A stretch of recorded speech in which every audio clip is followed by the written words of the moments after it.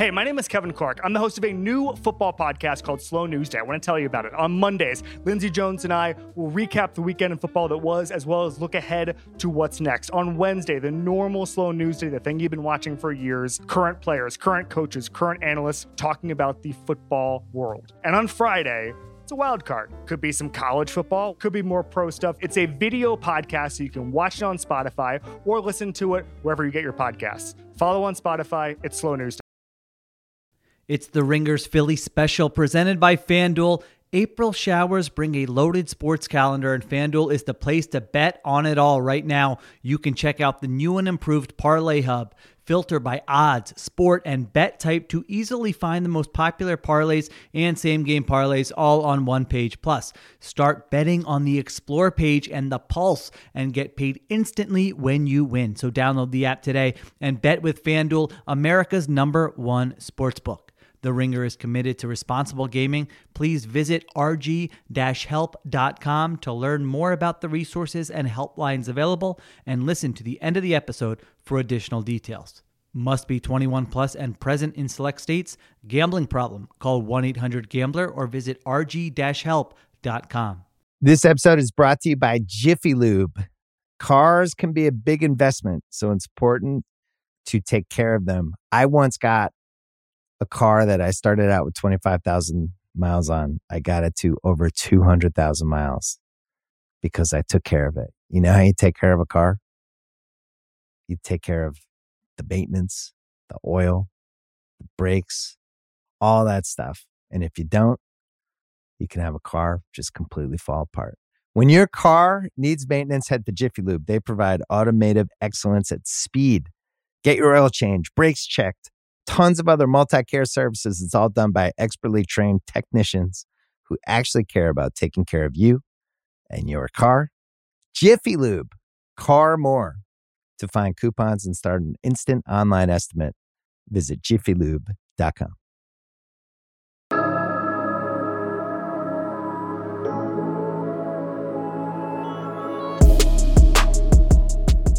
Hello and welcome to the Ringers Philly Special. It's the Sixers pod with me, Chris Ryan, and Raheem Palmer. What's up, Raheem? What's up? I'm just laughing at all this Kyrie Irving stuff. I mean, I just, like, as somebody who loves chaos, he's become one of my favorite players in the NBA. Just because he wakes up every day and chooses violence. He really does. He is like the Cersei Lannister of the NBA. So we're recording this on Friday. As we were about to record, news broke from the usual sources, Shams, Woj, that Kyrie Irving had requested a trade. He wants to be traded prior to the February 9th deadline. He will not be re-signing with the Brooklyn Nets in the offseason. He's going to be a free agent in the offseason. Apparently, according to Shams, Brooklyn offered Kyrie a contract, but it came with some stipulations. A lot of the guaranteed money was tied up in stipulations. If you know anything about Kyrie Irving, you can imagine what those stipulations might be. I don't know specifically what was in the Nets offer or if that was the nature of the offer. But I will say this, Raheem. You know that the NBA season is getting real when you are like, something like this happens to a rival team and you're like, good. Yeah. Good. I mean, suffer more, Brooklyn. You know, it was like Brooklyn is one of those teams where you're almost afraid of them. Just because, Terrified. I mean, we saw that game last week where the Nets shot like 65% and they didn't have KD. So, yeah. I mean, if you could eliminate Kyrie from the equation and just have, you know, KD and a bunch of role guys and then, you know, our beloved Benjamin Simmons, I mean, that's just one less contender that you got to deal with. So I was really happy to see that. Yeah. So, I mean, this really puts Brooklyn in the tailspin. They back into the tailspin they were in at the beginning of the season. As you noted, Kyrie had kind of like righted the ship and like had played consistently and kept the team somewhat afloat in KD's absence. They haven't been playing great, but they haven't been playing awful. It was, you know, it's like one of those teams where it's just like, man, when they get KD back, if they're healthy and if they figure a couple of things out, they're going to be really dangerous in the playoffs. And honestly, wouldn't put it past Kevin Durant to take them to a NBA Finals. Like, I mean, I know Boston's the big dogs right now, but then this whole Kyrie thing pops up again, and then he immediately starts, as I believe you put, shit posting on his IG again. So it's like this dude knows how to talk his way out of a situation for sure. Oh, yeah. I mean, without a doubt. I mean, anytime you posting Jordan Peterson, Jason Whitlock, John Stockton, the night before you're scheduled to make a trade request, I mean, it says it all. And then, he had to post today to my peers, just be yourself and grow. Keep people around you who celebrate you unconditionally and appreciates all the hard work that you put in. Distance yourself from folks who manipulate, hate, and hurt. I mean, he's basically like an Instagram thought at this point. Like posting really about ridiculous. a relationship. I feel like there's actually now, like, because of the way he played this season, and he's obviously an all-star starter. We're going to get into conversation about the all-star snub of James Harden, the Boston Sports Mafia stuff that Daryl was talking about in relation to Joel Embiid. And then we're going to talk a little bit about trade deadline and some of these Matisse Thybulle rumors. But just to put a bow on the Kyrie stuff, I actually think, given the way he has played, there is a market for him. You know what I mean? Like, first of all, obviously this is going to send all the antennas up in for the Lakers, right? Like, the Lakers have been playing better. There is this Russell Westbrook. There is this with picks. Like, the Russ KD reunion would just be more than I could possibly handle as a human being.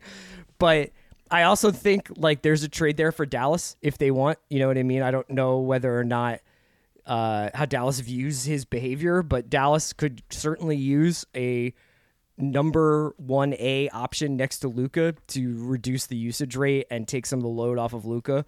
It obviously doesn't help them defensively, but there's teams who could use Kyrie Irving, right?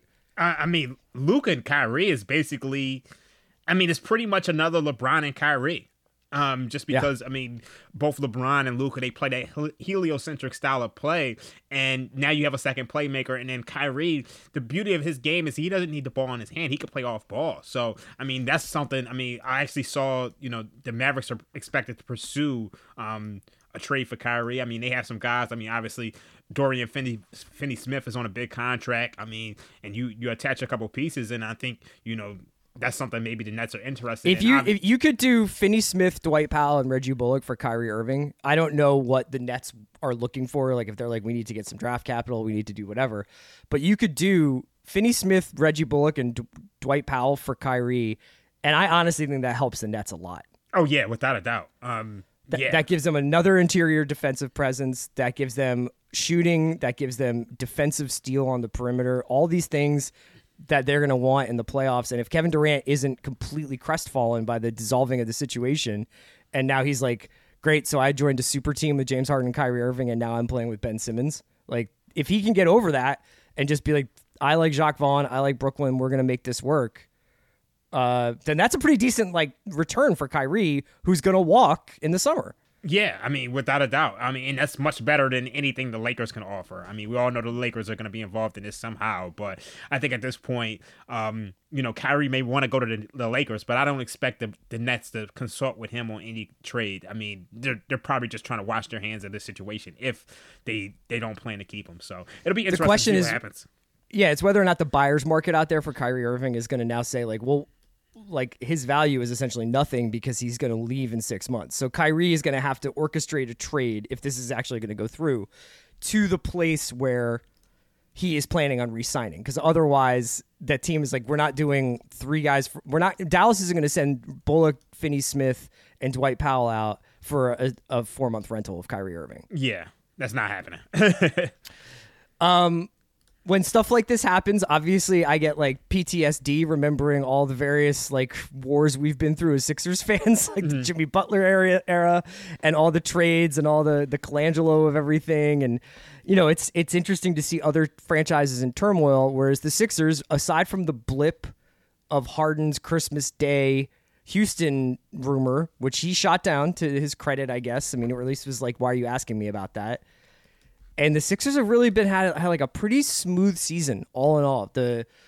Maybe the beginning of the season wasn't that great with Embiid kind of playing himself into shape, but isn't it weird to be on the other side of this and be like, is this what it feels like to just have a franchise ticking along? Yeah, I think the biggest drama that we had this season was Embiid saying that he thinks that some of the Sixers fans want him traded. But I think that was just Joel being Troel Embiid. So I don't he was think just tweeting through it in real life. Yeah, I think it was just him being emotional Pisces. But I mean, we really haven't had anything, and I mean, it seems like Harden has just been a model citizen. He shot down those rumors on Christmas Day right away. So it's fun to laugh at this. I mean, like I feel like every other franchise, like even the Bucks, I've heard rumors about Giannis being unhappy for a while. So this is the NBA. Those rumors tend to come from Bill. I think that Bill has a way of always annoying this rumor about the Celtics' chief rival. That things actually, you know what though? I mean, I actually told Bill that.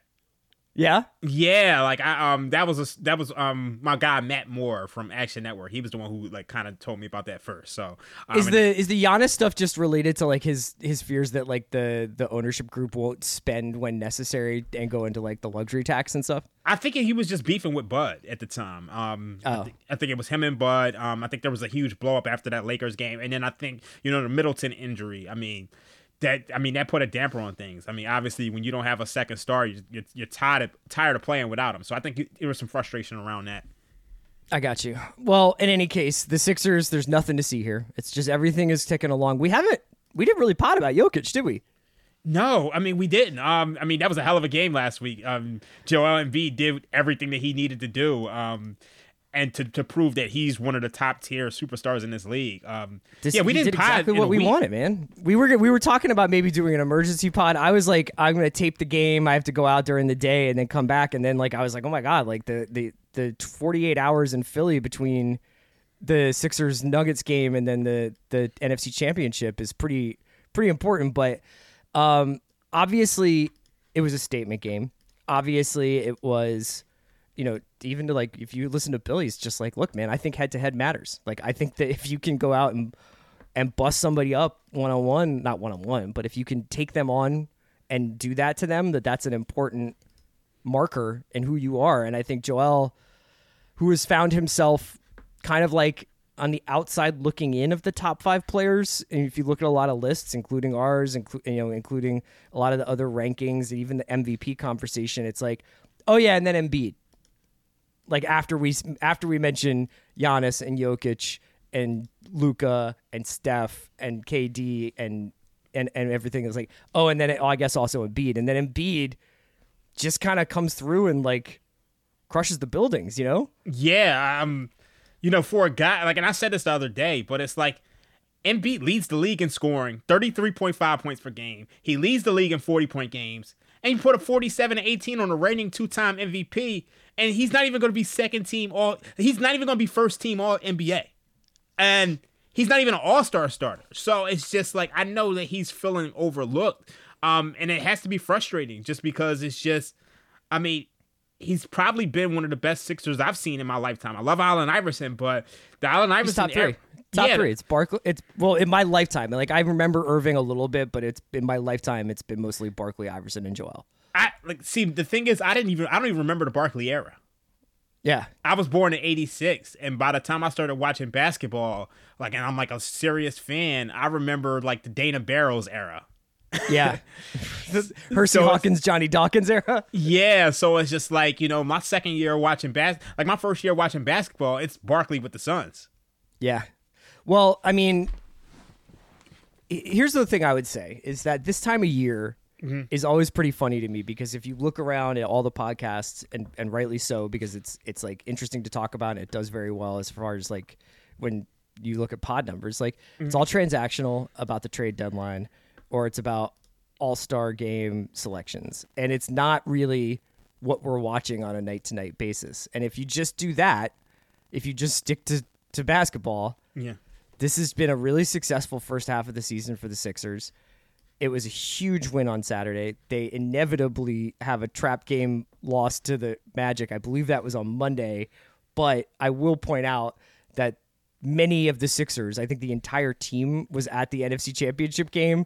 And given what happened to Philly, you'd have to tell me that night, I would imagine they went out and had a beverage. Yeah, I mean, more than beverages. I mean, they were at Noto, they were at, they were on Broad Street. I mean, it just was a celebration. I mean, I think, obviously we had a couple 49ers fans on the team, and James Harden and George Niang. Niang is actually a personal friend of Brock Purdy. But that was pretty funny. He was just like, I'm a big Brock guy, but I don't want to get murdered, so I won't cheer for the Eagles. Yeah, but I mean, they all went out and had a good time. I mean, it's a long season, but I think, when you look at games like that, or the fact that, the Sixers had a home against the Magic, it lends credence to the point that, maybe the NBA season is too long. Do we really need a home against the Orlando Magic? Probably not. I think that the 72 game season is the advertisement for that is right there, but they got their revenge later in the week. And I just wanted to point out that for as much as I loved Embiid going off against Jokic and essentially throwing the team on his back and winning that Denver game, the thing I loved even more was watching Harden jump on his back at the end of the game. Because I would not call this the most demonstrative team I've ever seen when it comes to like bench celebrations. Like Joel's always going to do his wrestling celebrations and like, cup his hand to his ears to the crowd and pump them up and stuff like that. And I think that Harden's had some cool moments where he's gotten the crowd really into it by like knocking down a couple threes or throwing like an incredible pass. But that was like a really cool moment of like, did they become like a real team here? You know what I mean? Like Harden jumping on his back is not something I had seen before personally.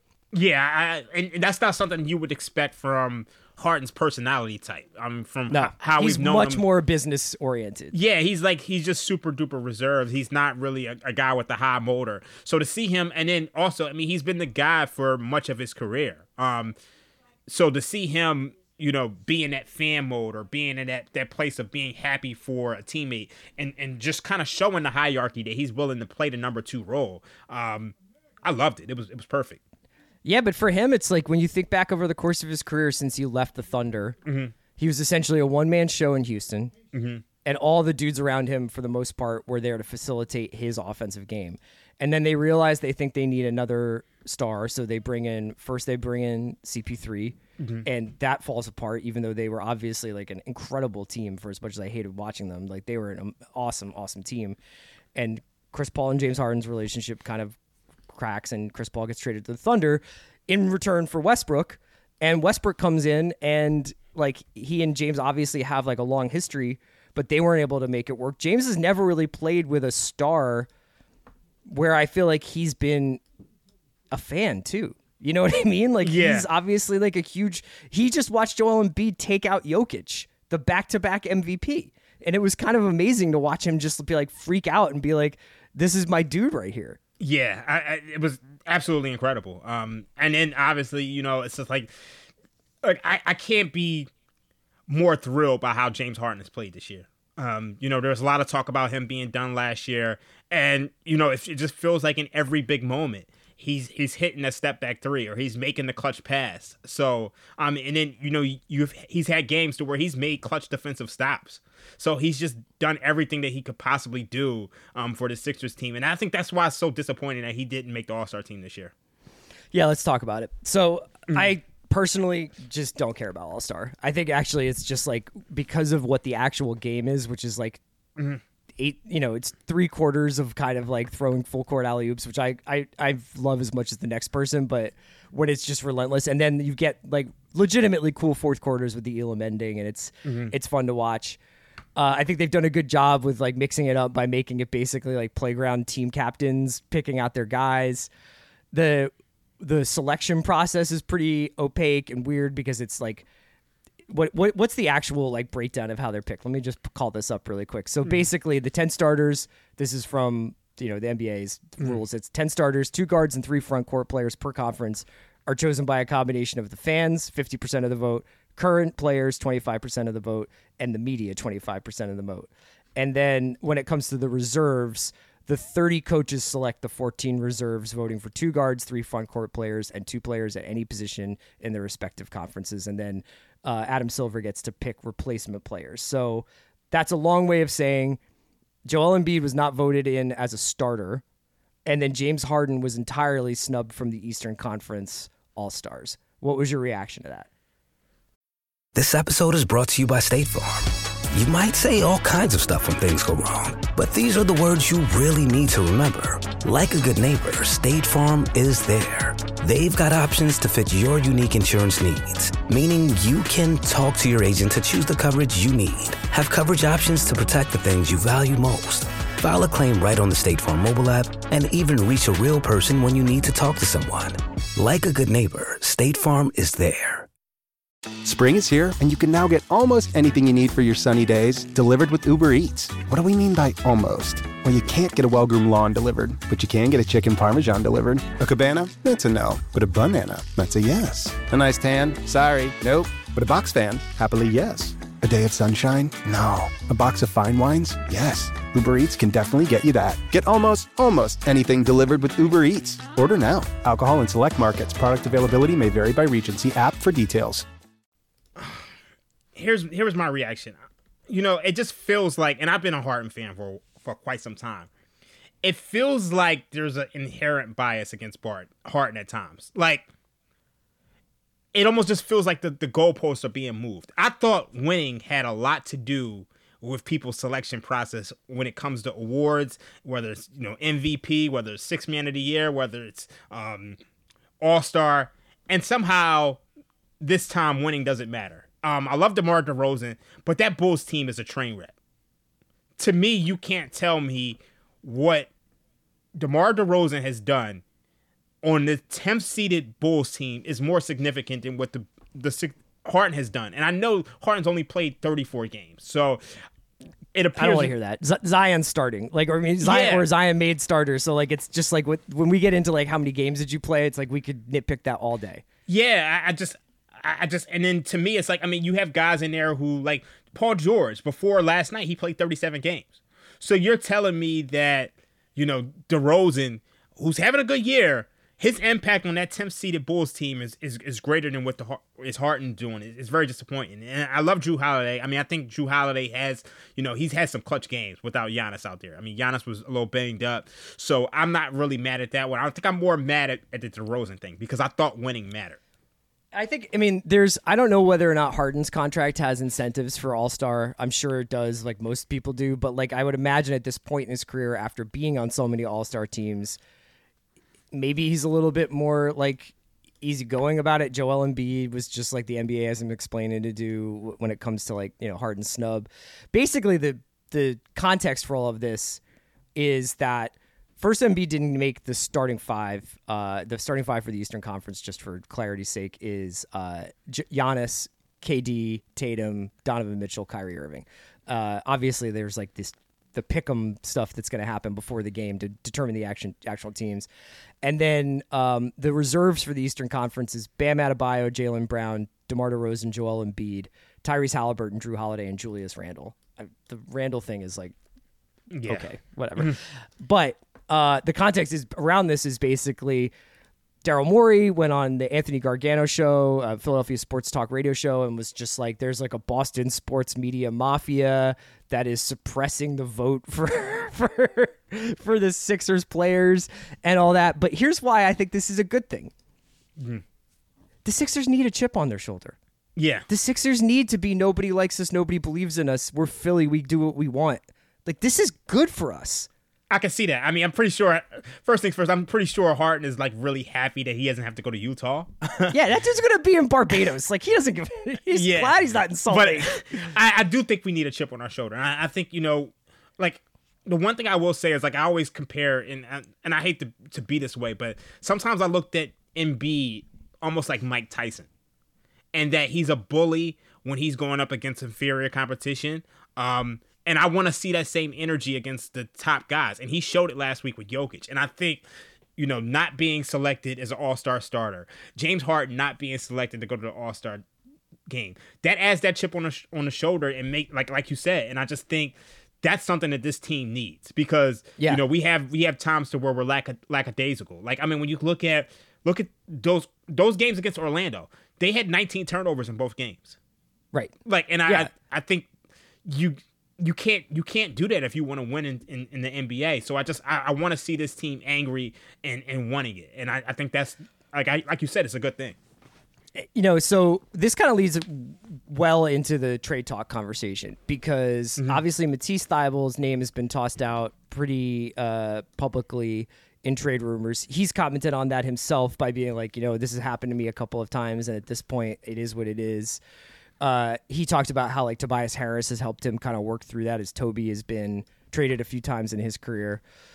Thybulle continues to be a 7 to 12-minute guy who gets a little bit yo-yoed by Doc's rotation, but I would point out that over this like 10-1 run that the Sixers are on with just this loss to the Magic as a blemish, it's been pretty cool to watch this team coalesce and everybody kind of know their role. Yeah. We can speculate all day as to whether or not the Sixers at full strength with Doc as the coach, this roster can beat the Celtics or beat a full power Nets or whatever. Like we're going to have plenty of time to worry about that. But this is the best version of this team. And what my question to you is do you mess with it? Like there's obvious need. Like there's a backup 5 need. Going into this playoffs with Montrezl Harrell as the backup 5 is terrifying. Just because of history with Doc and Trez and all that. But do you mess with the chemistry with the way that this team is coalesced to see if you can get Rashawn Holmes from the Kings for Thybulle or something like that? Here's my thing. I think you kind of have to trade Thybulle if you're going to keep Glenn. And the big reason for that is that Glenn's not playing. He's not playing Thybulle. Right. And it's frustrating for me because I just don't think that he doesn't trust the young guys. I mean, like you look at a guy like Isaiah Joe, who's like he's doing great things in Oklahoma City right now. You look at Paul Reeves. If he's not going to play these guys, then we kind of have to make some upgrades and changes to this roster. And it's frustrating for me because you look at like my guy on Twitter said this. I'm gonna make sure I quote him directly, but what's his name? Ben Dietrich covers the Sixers. So, I mean, over the last... Ben Dietrich, who wrote the Brian Colangelo piece for The Ringer, yeah. Yeah. Over the last 30 games, Thybulle's hitting 40% from 3 and has a 70% true shooting percentage. And I know he's a limited offensive player, but when you got like guys like Harden and Maxey and Tobias around him, and you got like Harden as a playmaker, you got to give him those opportunities to be able to just play through his mistakes, and Doc doesn't do that. And one of the other things that he pointed out is that the lineups with the Sixers' 4 best defenders, Joe, Thybulle, Melton, Harris, they've only played 62 possessions to get together, and they have a plus 42 net rating. So if you're not gonna play Thybulle, then to me, I think you need to get somebody in there who is actually gonna be able to play, because we all know in the playoffs, things are about matchups. Sometimes you gotta be able to go to the 10th guy on the bench at times, And I think that's the thing that made the Warriors successful was that, they had the bench mob. Or even if you look at the year the Raptors won the championship, they had to go to some different pieces. So it's just like if Doc's not going to trust this guy, then I think you got to make a move.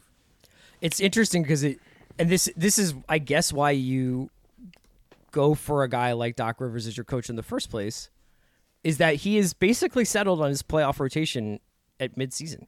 Yeah. Ferk's not playing that much. You know what I mean? Like Jaden Springer's not getting any looks. Paul Reed's not getting any looks. He has his 8-man rotation, and Thybulle is on the way outside of that. Daniel House is out of it pretty much, right? Like Daniel House doesn't really play that much anymore. Yeah. I haven't heard his name. I feel like I haven't heard his name in months. So you've got this situation where Doc is now settled on his 8 guys in January, February, which in one hand is good because we're going to know the team we have and how they want to play, and these guys are going to get used to each other. I get it. But to me, Thybulle is somebody who I don't think we've ever really fully taken advantage of. I did Bill's pod yesterday. We were doing this trade draft that Bill put together. It was really fun. But Bill was talking about how he feels like Thybulle is one of those guys who's going to go to another team and everybody's going to be like, how the hell did he not have this in his game in Philly? Yeah. And if he goes and plays on a Denver or a Golden State or a Sacramento where there's a lot of off-ball movement and he can take advantage of his cuts and his athleticism, because I think that dude is really deadly when he's running along the baseline. but we don't have like a quick pass offense. We're not like the ball is not flying around the court on Philly. If he plays with Jokic or if he plays with Sabonis and they're like lasering passes in from the foul line as like everybody keys on them and Thibel's cutting to the basket, I think he's going to be a much more productive offensive player. I totally agree with that. And I think if he's playing more, I mean, he's going to become a more consistent shooter. And I think that's the thing that's holding him. That's the only thing that's held him back, in my opinion. He's a perimeter defender in a league where you need perimeter defenders and you need guys who can hit the three. And the only thing holding him back is his jump shooting. And you look at the Sixers team, I almost feel like we're going to trade him and then, come free agency, come, the playoffs, we're going to be wondering who's our perimeter defender. Right. This is a team. Well, I mean, right now he's not. It's 7 minutes a game. Yeah. I agree with you. Like, to me, it's just like we should probably have PJ or Thibault on the floor for every minute of a playoff game. Yeah. Guarding the opposing team's best player. Yeah. That should just be their assignment. But he, like you said, if this is who Doc thinks he is, which is a 7 minute spot guy, we should see if we can get anything for him. Yeah, I mean, it's at the end of the day, it's just like this Harden and Embiid core is not. It's not something I expect to see 5 years from now. So I think you need to maximize that. Right. Like this is our window right now. So I think Morey kind of has to do everything he can, to maximize this core. And unfortunately, that might mean parting with Thibault. So what do you want for him? Josh Hart. I love it. I think that's realistic. I think Josh Hart is a free agent this summer. I think, the Blazers, I mean, it's unclear what their goals are now. I think, part of them, they want to make a push. But, I mean, Josh... They're stuck in the Western Conference limbo of we're 13th and we're 7th, depending on what day it is. Yeah, but it just feels like Hart is... He's a piece that I could see going, and I think that's realistic for us. Of course, we did lose some of our second-round picks due to the tampering thing. Another guy that I think of is, you can never have enough shooting in today's NBA. Terrence Ross. I don't know if he's going to provide much defensively, but, I mean, you put him next to, Hart, and you got a little bit more floor spacing, a little bit more shooting, some athleticism. I mean, he is, getting older now, but I could see him, making a difference on this team. But for me, it's just like, I mean, Hart's my favorite guy out there. And then obviously there's Drummond if you're looking for a backup big. But it's just, to me, if I want somebody, I'm looking for like a wing or something like that. Okay, so I'm going to go through these guys. First of all, as far as Terrence Ross goes, are we sure Terrence Ross actually plays in the NBA and is not just a trade rumor? Like I have to admit, I've watched like a little bit of Orlando this year, like not a ton. I watch these games obviously, but I feel like I'm never in the room when Terrence Ross is playing. Yeah, I'm not gonna lie to you. I haven't seen them. Like, it doesn't feel like he's getting a ton of minutes this year. He's like a ghostly presence. Like they're like, you can always trade for Terrence Ross. You can space the floor. I'm like, are we sure? Like, is Terrence Ross 40? I haven't seen Terrence Ross in a while. It's so crazy, but he's only 31 years old. No, I'm sure. Like, it's just one of those guys. Like, it's like him, Eric Gordon, obviously John Collins, but there are dudes who've been in trade rumors for like 4 years and have not moved from the team that they've been rumored to leave. As far as Josh Hart goes. Look, I'm a Temple guy, so the Nova thing is weird because Nova for the Jay Wright era was always balling out. So I was like, people would be like, Nova, right? And I'd be like, kind of not really. You know what I mean? Like, yeah.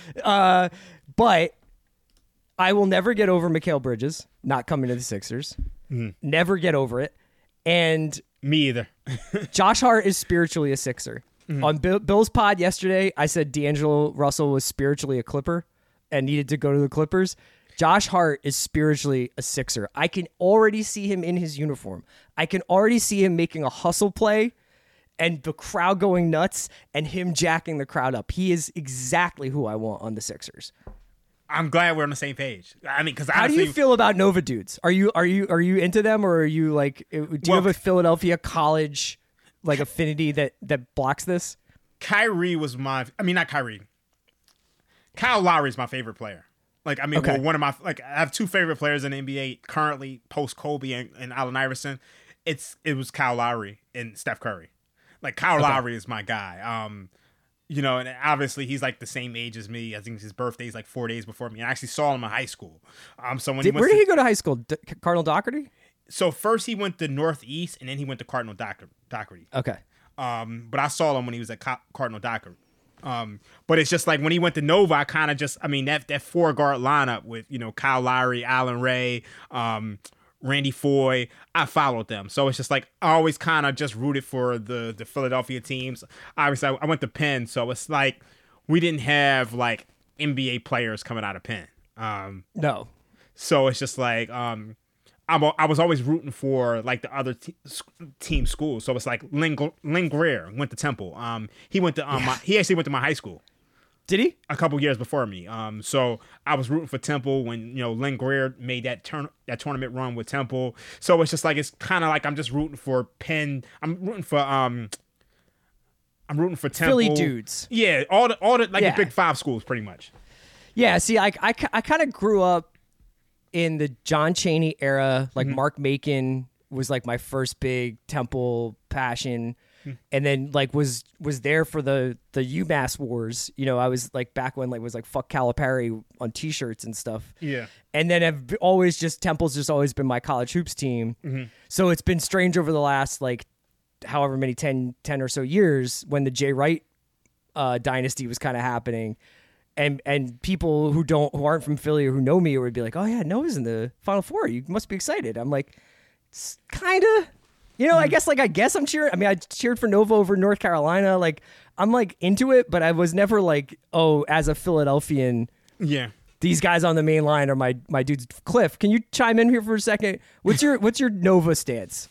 So I had to cut all Nova ties once I went to Temple. Like literally. Yeah, right. That's basically. Yeah, that's so crazy. That's so crazy to me. I didn't know like there were people like who just kind of thought like this. Yeah, like I think the vibe of the city or anybody that goes to Temple is like a lot of us are from the area, right? Like a lot of Temple people come from Montgomery County, Delaware County, you know, from the city in itself, you know, from Westchester County or somewhere out in the sticks in PA. But you grow up liking Nova. Like I grew up watching Nova on TV I think it was like WB17. They used to show them games on Saturday afternoons with like Curtis Sumter, Mike Hardy, Kyle Lowry, like you said, Randy Foye, Allen Ray. Shane Clark was on there.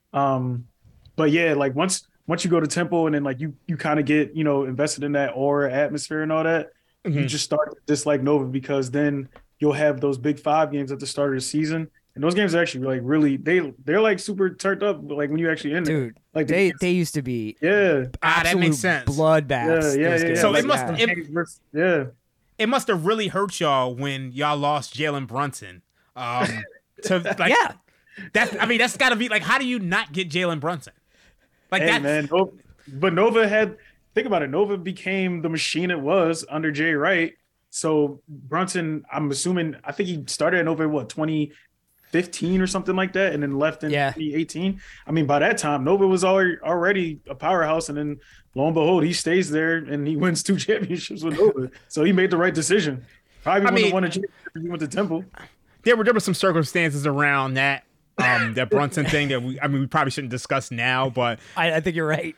Yeah, but it's still, to me, it's like that's one of the most tragic things that happened, like to Temple. Is Temple not getting Jalen? Yeah.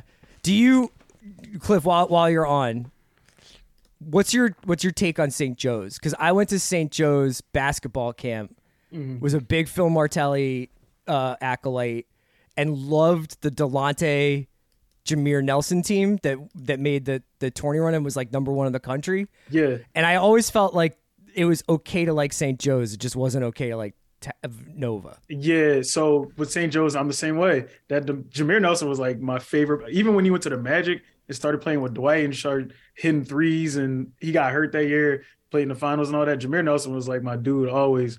But I didn't have any like hate towards St. Joe's. Yeah. What a dude I grew up with actually ended up playing at St. Joe's for a little bit. He was my man CJ Aiken, 6'10", super cool dude. Went through a lot of stuff. And I never really hated St. Joe's. I never had any animosity towards them. You don't really see St. Joe's people across the city like that anyway.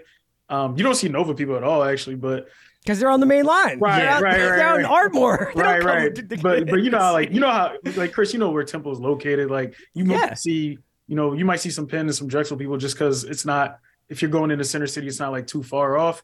But St. Joe's just never really like registered with me because they fell off like pretty bad towards the end of Phil Martelli's run out there. So it just wasn't a thing or a big rivalry. If they were good, I'd probably be talking a little bit differently.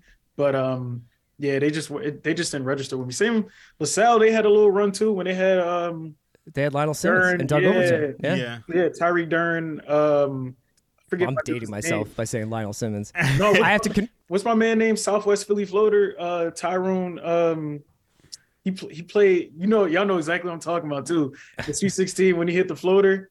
And man. Oh, y'all know exactly. I think his name was Ty Garland. I think it was. He was like that. I actually enjoyed that run. I gotta confess something right here with you two guys. What's up? Where is LaSalle? It's like in North Philly. It's out by Alany. Yeah, it's in Alany. Yeah, it's right on Alany. It's literally on Alany Ave. I honestly that's like my darkest secret is I couldn't point LaSalle out on a map. It's been 20 years since I lived there, but LaSalle was a big deal when it was when Simmons and Overton and stuff. Mm-hmm. But it's always been the LaSalle. I just never know where it is, or I never knew anybody who went there. It's so crazy. I got a scholarship there, and I don't think I've ever been there. No, LaSalle is literally, if y'all know where Broad and Alany is, obviously the little transportation center. So if you get out of there, you go down Alany Ave for a little bit. Maybe it's probably like a 10-15 minute walk from Broad and Alany from that transportation center. So LaSalle. If we ever have maybe the week of All-Star when we have nothing to talk about, we should do all-time Philly high school and college basketball team rankings. I want to talk about the Rasheed Wallace, Simon Gratz team really bad. All right, cool. Who else? Who do I want to talk about? It was a high school team. Kyle Lowry. I want to talk about Maurice Rice. Yeah. Matter of fact, we gotta get Gilly on here. He claims that he was some type of crazy all-star in high school or something like that. He said he went toe-to-toe with Rasheed Wallace and all them back in the day. So I want to get his thoughts on this one day. I don't know if the timing works on that right with that story. that's what he claimed. I don't believe it. I don't believe it. She was at Gratz when I was in early high school, I think. Yeah, Rasheed was 90. Rasheed was 91 to 94. Yeah, and he was playing against Rasheed Brookenborough back then, and Rasheed Brookenborough was really good. He was almost as good as Rasheed Wallace, but obviously their careers went in different directions. Anyway, this is all fascinating. I feel like we should get back to I gotta ask y'all, did y'all grow up reading Ted Sillery? Was he an Inquirer writer? Or? He had a website called basically TedSillery.com. He broke down all high school. Dude, when I was a kid, it was pre-websites. I'll tell you. Okay, but they broke down every local high. No, I know, Raheem. I know exactly what you're talking about. They broke down every local high school. They had the pictures of dudes from Ryan to Wood. Honestly, we read his site every day in high school. Yeah. And it's he's probably the biggest archive of high school sports from in Philly. Franklin, 2 teams in the county that. Yeah, Raheem, I know exactly what you're talking about. I wonder if this is what Bill had in mind when he was you guys should do a Sixers pod. It's yeah, cool. But the most passionate we're gonna sound the entire season is when we're talking about Kyle Lowry's Cardinal Doherty team. Oh, man. Wait, you know what it is? You're taking me when you take somebody back to their childhood. Oh my God, yeah. It just brings out a different level of passion. It's funny too. I can't remember the Sixers Magic game, but I can remember Jameer Nelson and Delonte West St. Joe's games by heart. Yeah. The season's Josh too long, Hart, like we said before. Spiritually a Sixer. Drummond. It would be very interesting to see if he wound up in the buyout market. I wonder whether or not when we get to the end of the trade deadline, whether or not Daryl will have other cards in his back pocket, knowing. But that being said, you know what? They really want to get under the luxury tax. That's been the rumor that's permeated, where it's that Furk and Thibault could be on their way out, and maybe even Milton, because they don't want to pay luxury tax. They're gonna have to do this Harden deal, right? So that's gonna be expensive. I don't know. I mean, it's gonna be interesting to see how they build out around the margins. But like you said, I do think that there is a institutional awareness that this is not a 5-year plan. This is Joel Embiid at the peak of his powers, capable of beating a back-to-back MVP on his own pretty much, and you've got James Harden having like this renaissance, this is not the time to penny pinch, man. Yeah, I mean, it's not at all. I mean, if you're gonna get rid of Furkan, I'm not mad at it. You know what I mean? He's not playing. He's not playing. But I mean, under no circumstances should we really be getting rid of Shake unless we're bringing in something. You know? Yeah. Because I mean, Shake's been a guy who can step in anytime somebody gets hurt. Unless you're gonna tell me you're bringing in like an Alec Burke or something like that, or I don't think so. I think that the backcourt actually seems pretty settled. It's not the defensive backcourt that I would like, but I think that Melton, Maxey, Harden, Shake is like a pretty good guard rotation. I don't know if you mess with that. Yeah, I agree with you. I totally agree with that. The Thibault thing, in terms of his availability, it's interesting. I think that the Kings actually, like, when you look at the Kings and where they are, they're in third place in the West, and they're obviously like they could use somebody of Thibault's defensive skills. I don't know that they want to like tinker too much with that roster, and you know, Bill was talking about this on his pod, where it's just like this is where you find out if Vivek is still making some calls for that team, because you could see him be like, we're really good, let's make a deep playoff run, let's trade Harrison Barnes and this guy and add another dude. And it's like that Kings are a really good example of like, Mike Brown's a good coach. He figured like those guys had some time to play with each other. Fox and Sabonis learned how to play with each other. These things take time. It's not fantasy basketball where you can just mix and match dudes all the time and it's numbers on a spreadsheet. Like, you actually have to get to know the players you're playing with. So the Kings being really aggressive, I don't know about that. I could see Thibault for some combination. Like, it would have to be like Thibault and more to get Rashawn back, because Rashawn makes $12 million a year. But yeah, I'm still looking for that backup five is what I'm looking for. Yeah, I'm definitely looking for that. I mean, what are you looking at? Like, so it's like pretty much Holmes, Drummond. Is anybody else on your target list? I saw somebody mention Naz Reid, but I can't see the Wolves trade. Dude, Naz Reid is like, they love him in Minnesota. Yeah, somebody mentioned that. I saw no reason for the Wolves to actually do that trade. And he worked Draymond the other night. Like, I think that he's like a good backup for Gobert. So I don't know if they're really considering trading Naz, especially while Karl Towns still out. It's tough. It's going to be a bunch of teams looking for the same stuff. It's interior depth and perimeter defense is like, that's why Jay Crowder is being treated like he's 1988 Michael Jordan right now. It's just frustrating for me, honestly. It's because as much as the play-in tournament has helped like teams continue to play, it's ruined the trade deadline.